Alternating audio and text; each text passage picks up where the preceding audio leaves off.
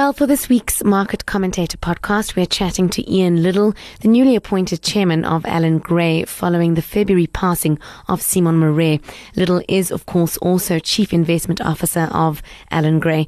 Ian, thanks for your time today. You certainly are stepping in to some very large shoes. As chairman, what do you believe will be your number one challenge in the long term?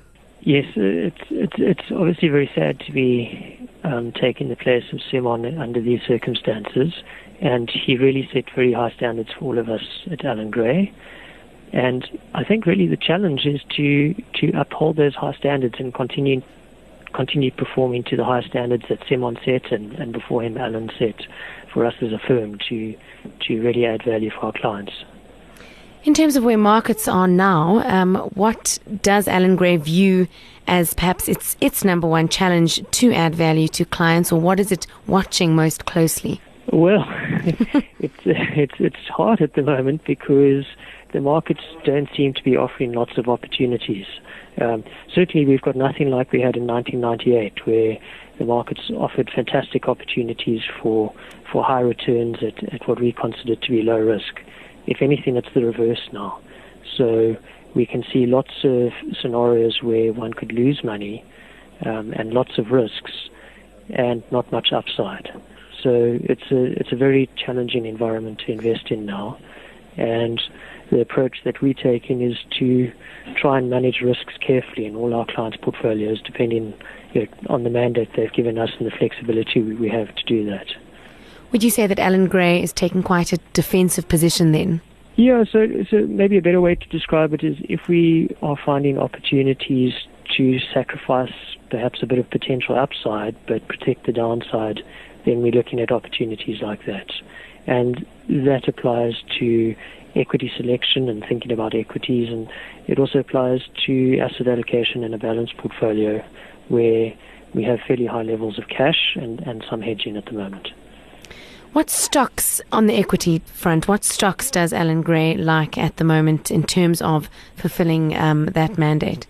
Well, maybe one example is Old Mutual. Old Mutual is one of the shares in our top 10 holdings.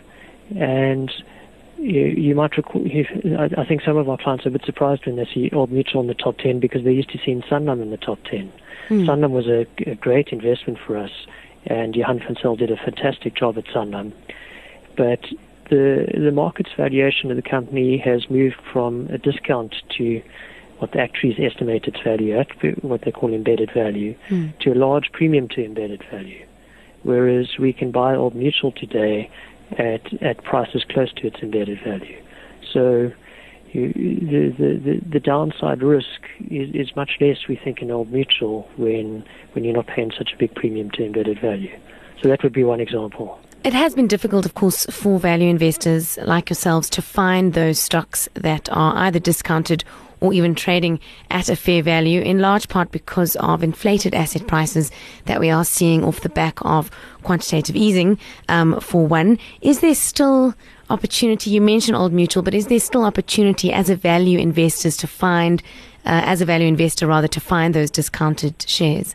Yes, there's always opportunity, and we've got a full investment team of 20 analysts working hard to find those opportunities, and they come up from time to time. The trick is to be prepared to take advantage of those opportunities. So maybe an example would be the recent listing of Zambezi Platinum, which is the black empowerment vehicle for Northern Platinum.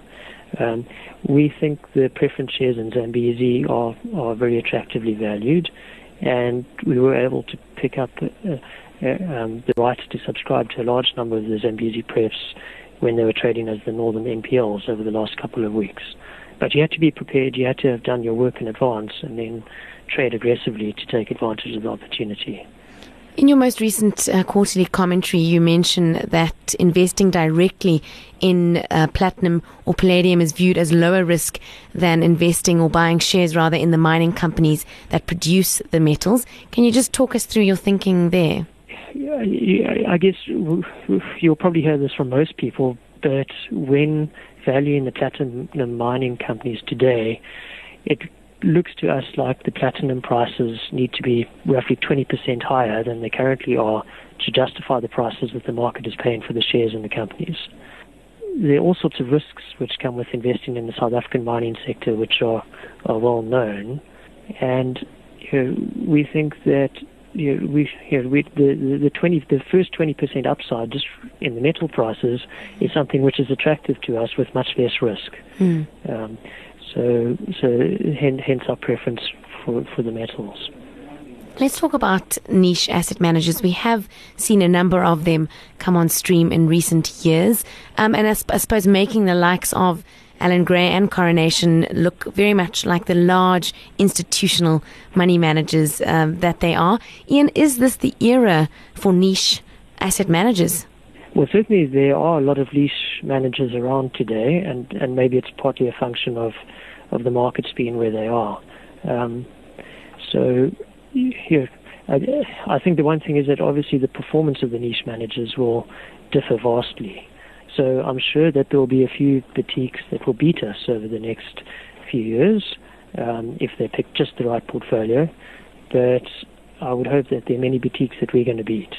So the trick is really if you want to invest with a boutique manager, which one do you invest with, and how do you choose the boutique that's going to be the winner? Off the back of that, do you expect to see some consolidation among boutique asset managers?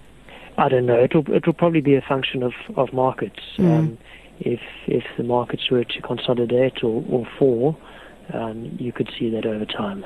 We've seen a huge increase in the number of listed property stocks over the last year, even especially with the category of real estate investment trusts being introduced, and that's really been a booming sector. Do you think that boom is going to continue? We're going to continue to see a number of new listings, and that there is good value to be had from listed property? No.